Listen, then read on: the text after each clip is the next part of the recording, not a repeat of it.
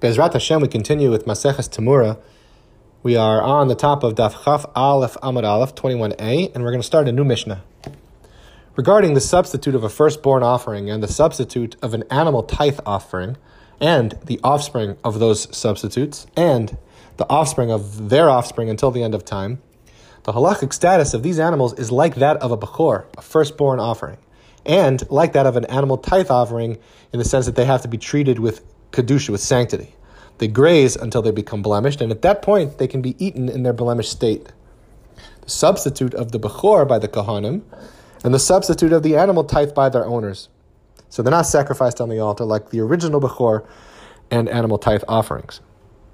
The Mishnah continues, what's the practical difference? What's the nafkamina between a bechor offering and an animal tithe offering and all the other different types of sacrificial animals?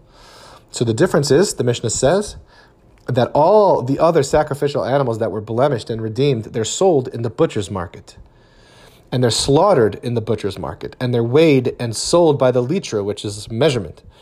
In the same manner that a chulin animal, that non-sacred meat, is shechted and sold.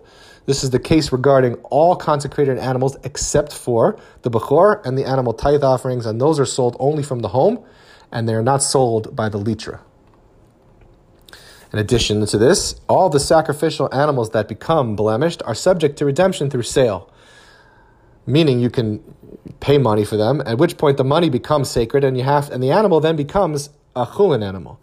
And the substitute are also subject to redemption through sale. This is true for all consecrated animals, except for the bechor and the animal tithe, the maser offering, which are not subject to redemption at all.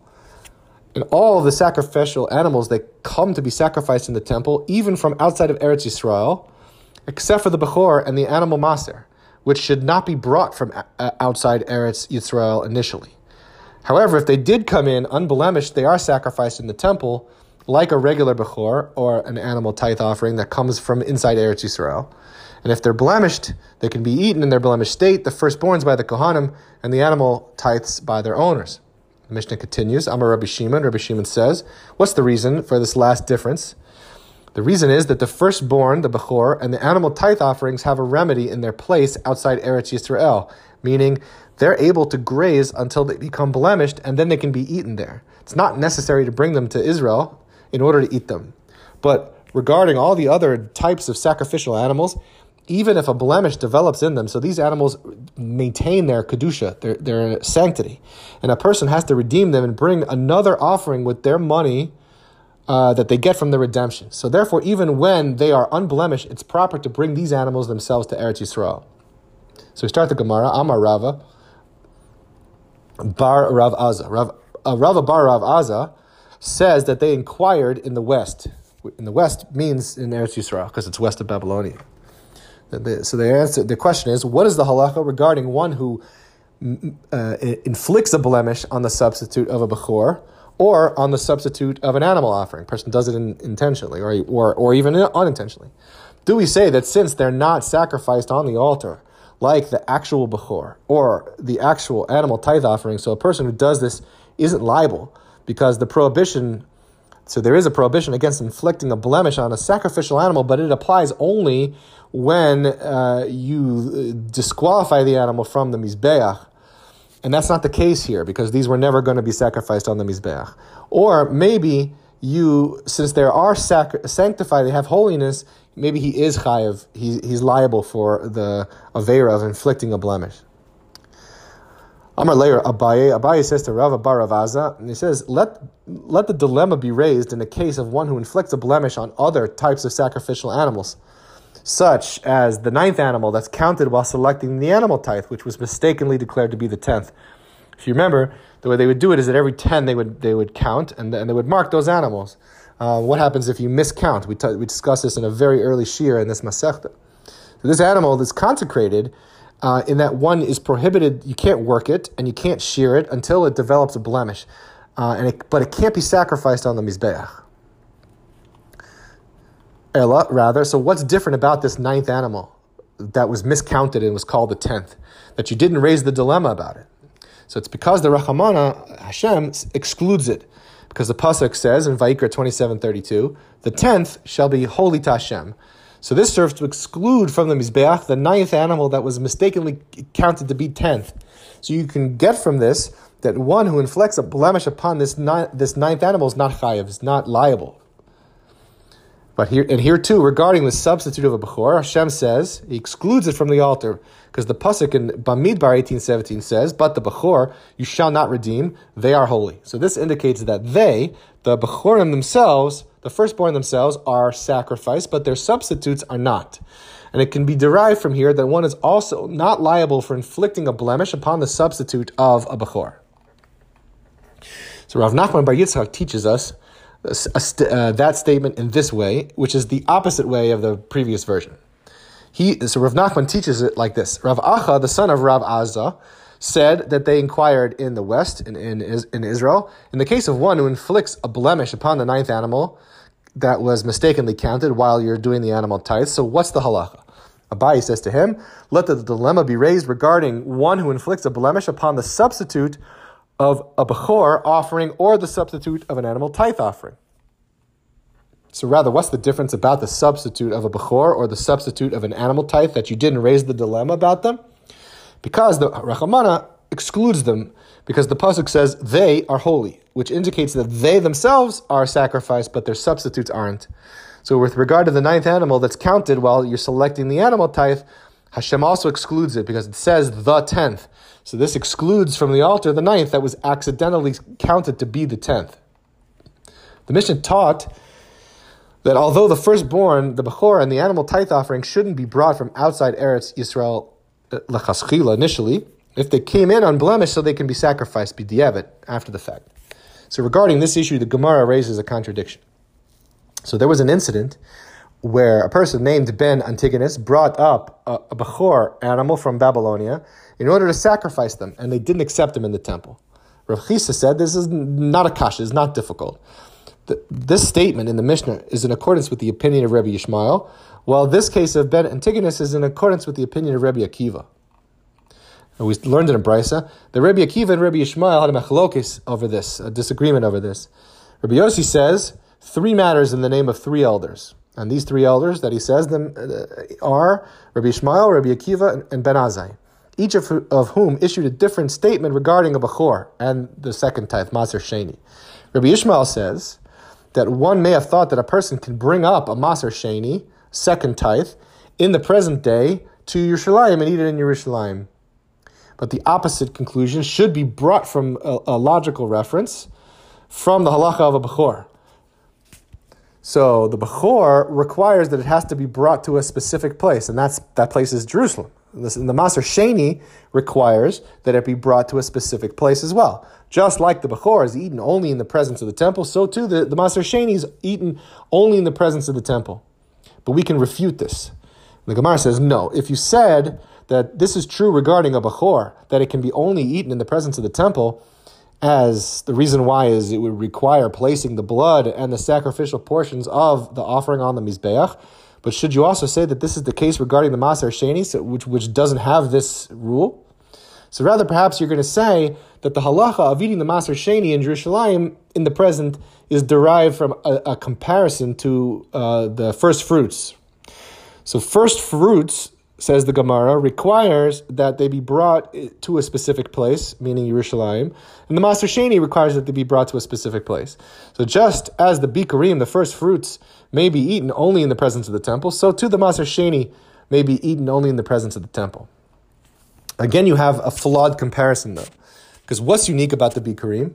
So they're unique in that they require placement before the Mizbeach. You have to put them in front before the Mizbeach, because the Pasuk says in Devarim 26:4, it says, the Kohen shall take the basket out of your hand and set it down before the altar of Hashem your God. So perhaps it's for this reason that they have to be eaten in the temple, because that's where the Mizbeach is. So should you say that this is also the case regarding Maser Sheni? No, it's not obligated in that. You don't have to put the Maser Sheni in front of the altar. Talmud Lomar. So the verse comes to teach us regarding the Maser Sheni.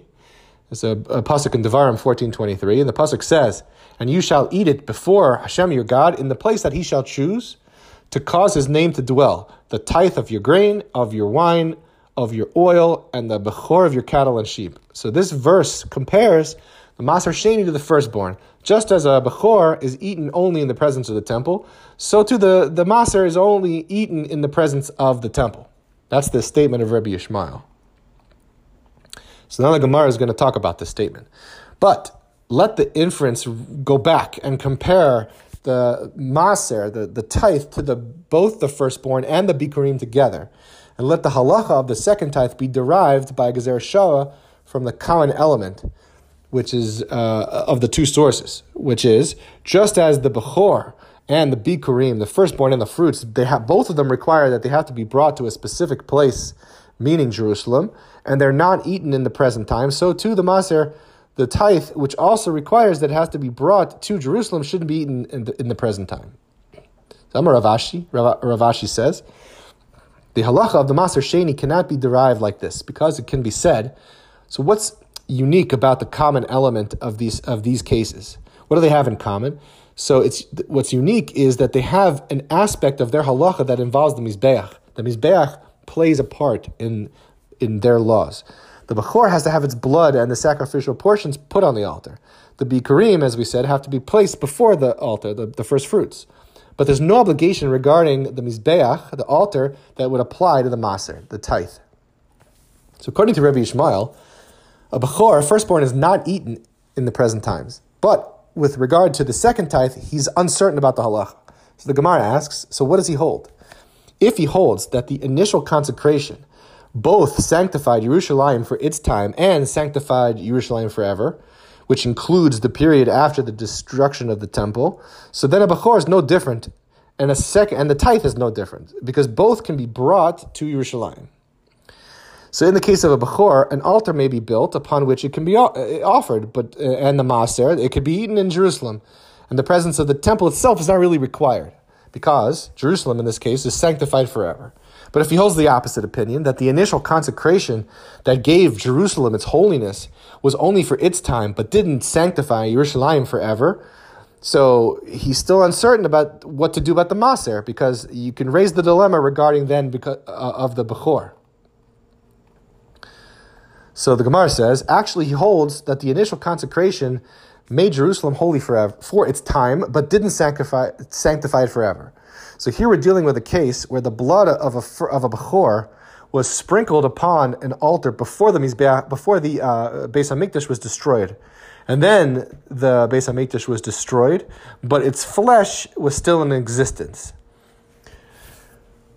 So since if the blood is still there, and it had not yet been sprinkled upon the altar, it's not subject to the sprinkling.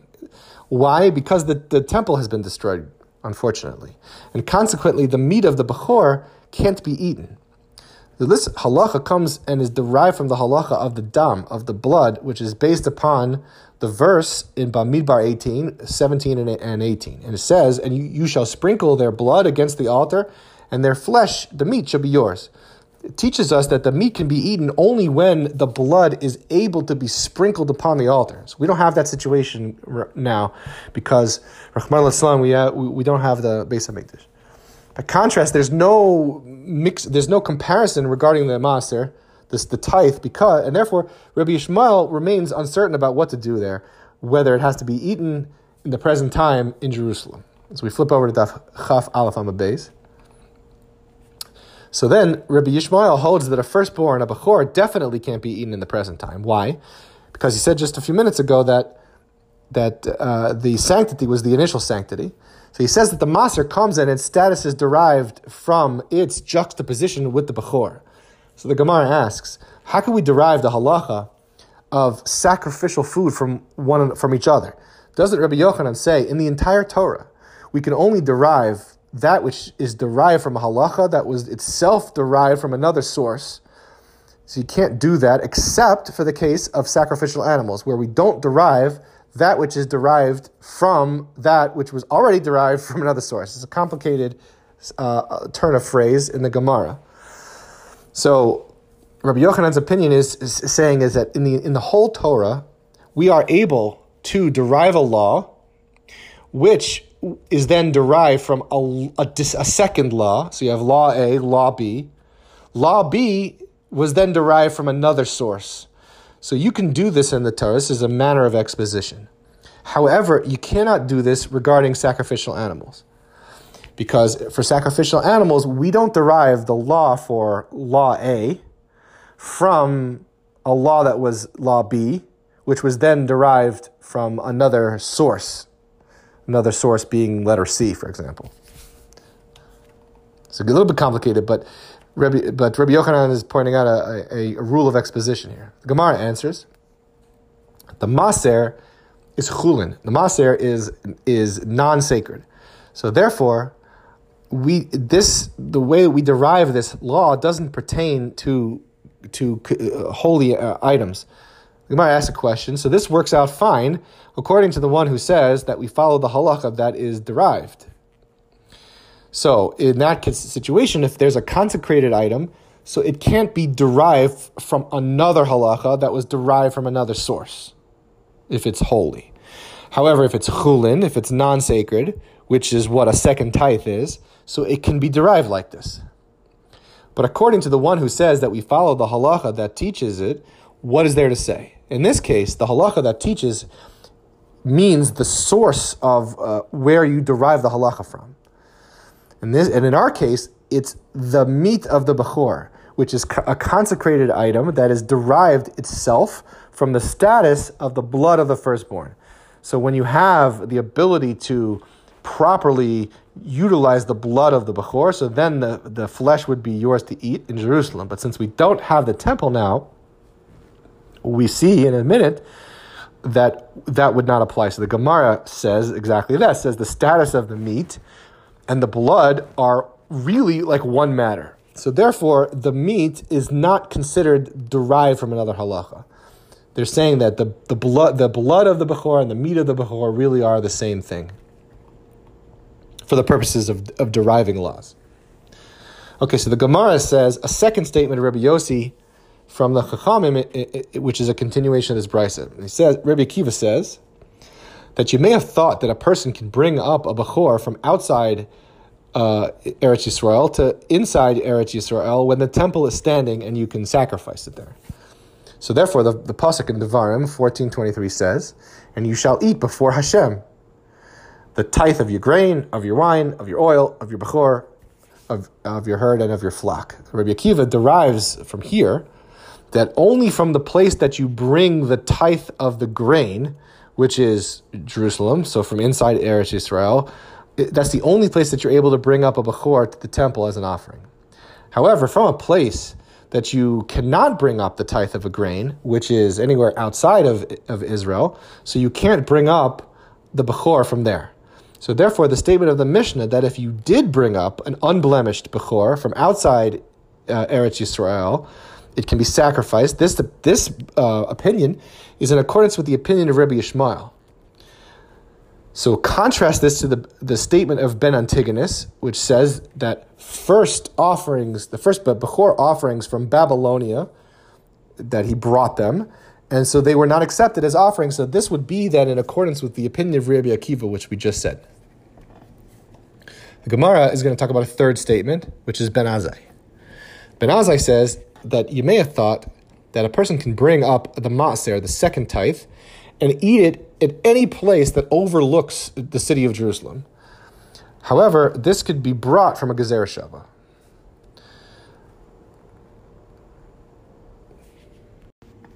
Not necessarily a Gezer Shava, but a logical inference. And the inference goes like this. So a bechor offering requires that it be brought to Jerusalem. And the maaser, the second tithe, requires that it be brought to Jerusalem. So just as a bechor animal is eaten only inside the walls of Jerusalem, so therefore the second tithe should also only be eaten inside the walls of Jerusalem, and you can't eat it overlooking the city. So there's a refutation to this. And the Gemara says, so what's so unique about a bechor? The unique feature of a bechor is that it requires that you have to put the blood and the sacrificial portions on the altar. So should you say that this is also the case regarding the maaser, the tithe, but it's not required for the tithe? Therefore, the pasuk says, "And you shall eat before the Lord your God, and in the place which he shall choose to cause his name to dwell, you shall eat the tithe of your grain, of your wine, and of your oil, and of the bechor, and of your flock." So the verse mixes up the words includes them together of the Maaser and the firstborn, and teaches us that just as the Bechor is eaten only inside the walls, so too the Maaser is only eaten inside the walls.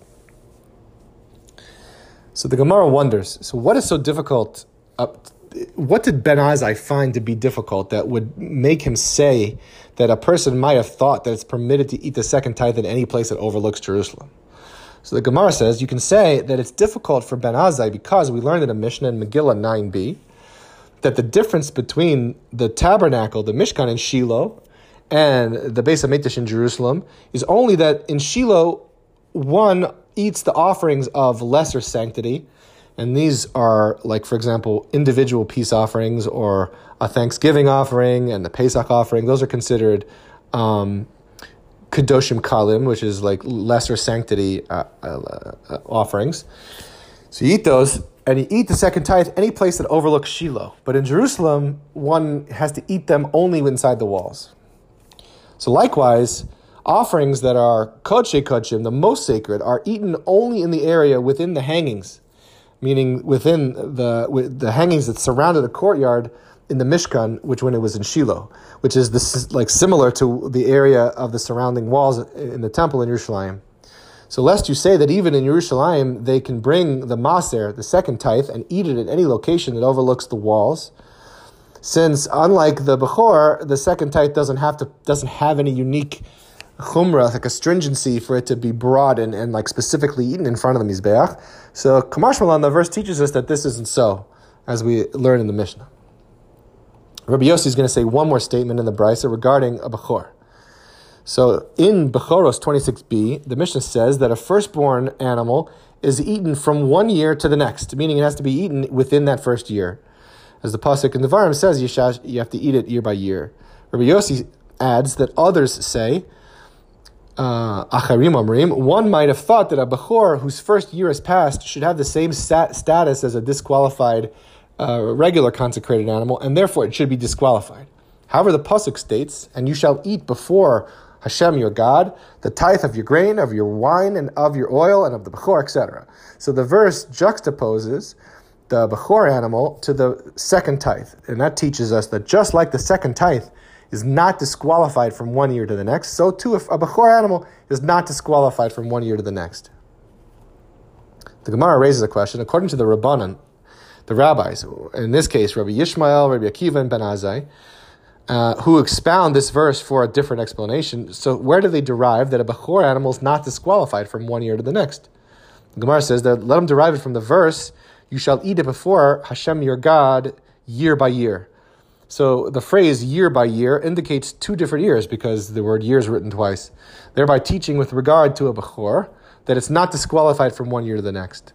So the Gemara asks, according to the opinion of the others, who derive this halacha from the juxtaposition of the Bechor and the second tithe, regarding how do they interpret the pasuk, the part of the pasuk that says, you shall eat it before Hashem your God year by year? And the answer is, so it's necessary for that which we taught in a brisa regarding the time for the consumption of the Bechor. So the phrase year by year teaches that there is a certain way in which it has to be eaten over 2 different years. It could be eaten in 2 different years. So during 1 day of this year and during 1 day of the next year. So basically on the last day of the year when it flips over.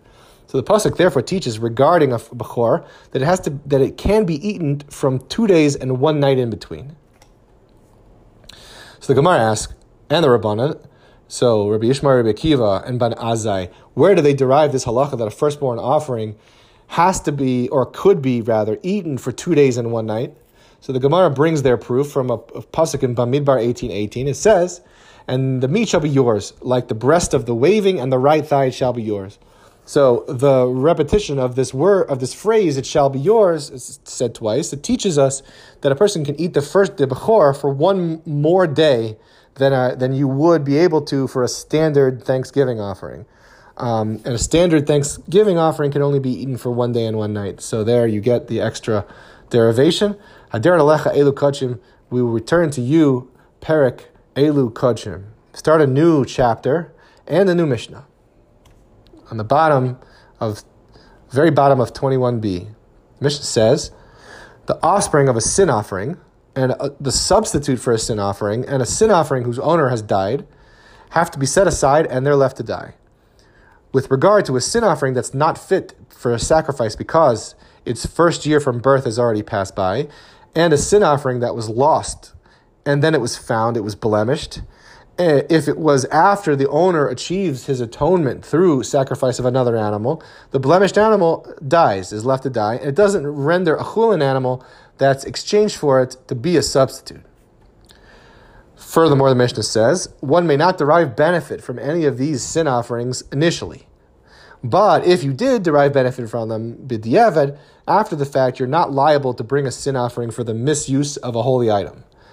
And if this lost animal was found and discovered then to be unfit before the owner achieves his atonement for his sin with a different animal, so it shall graze until it becomes blemished, and then it's sold.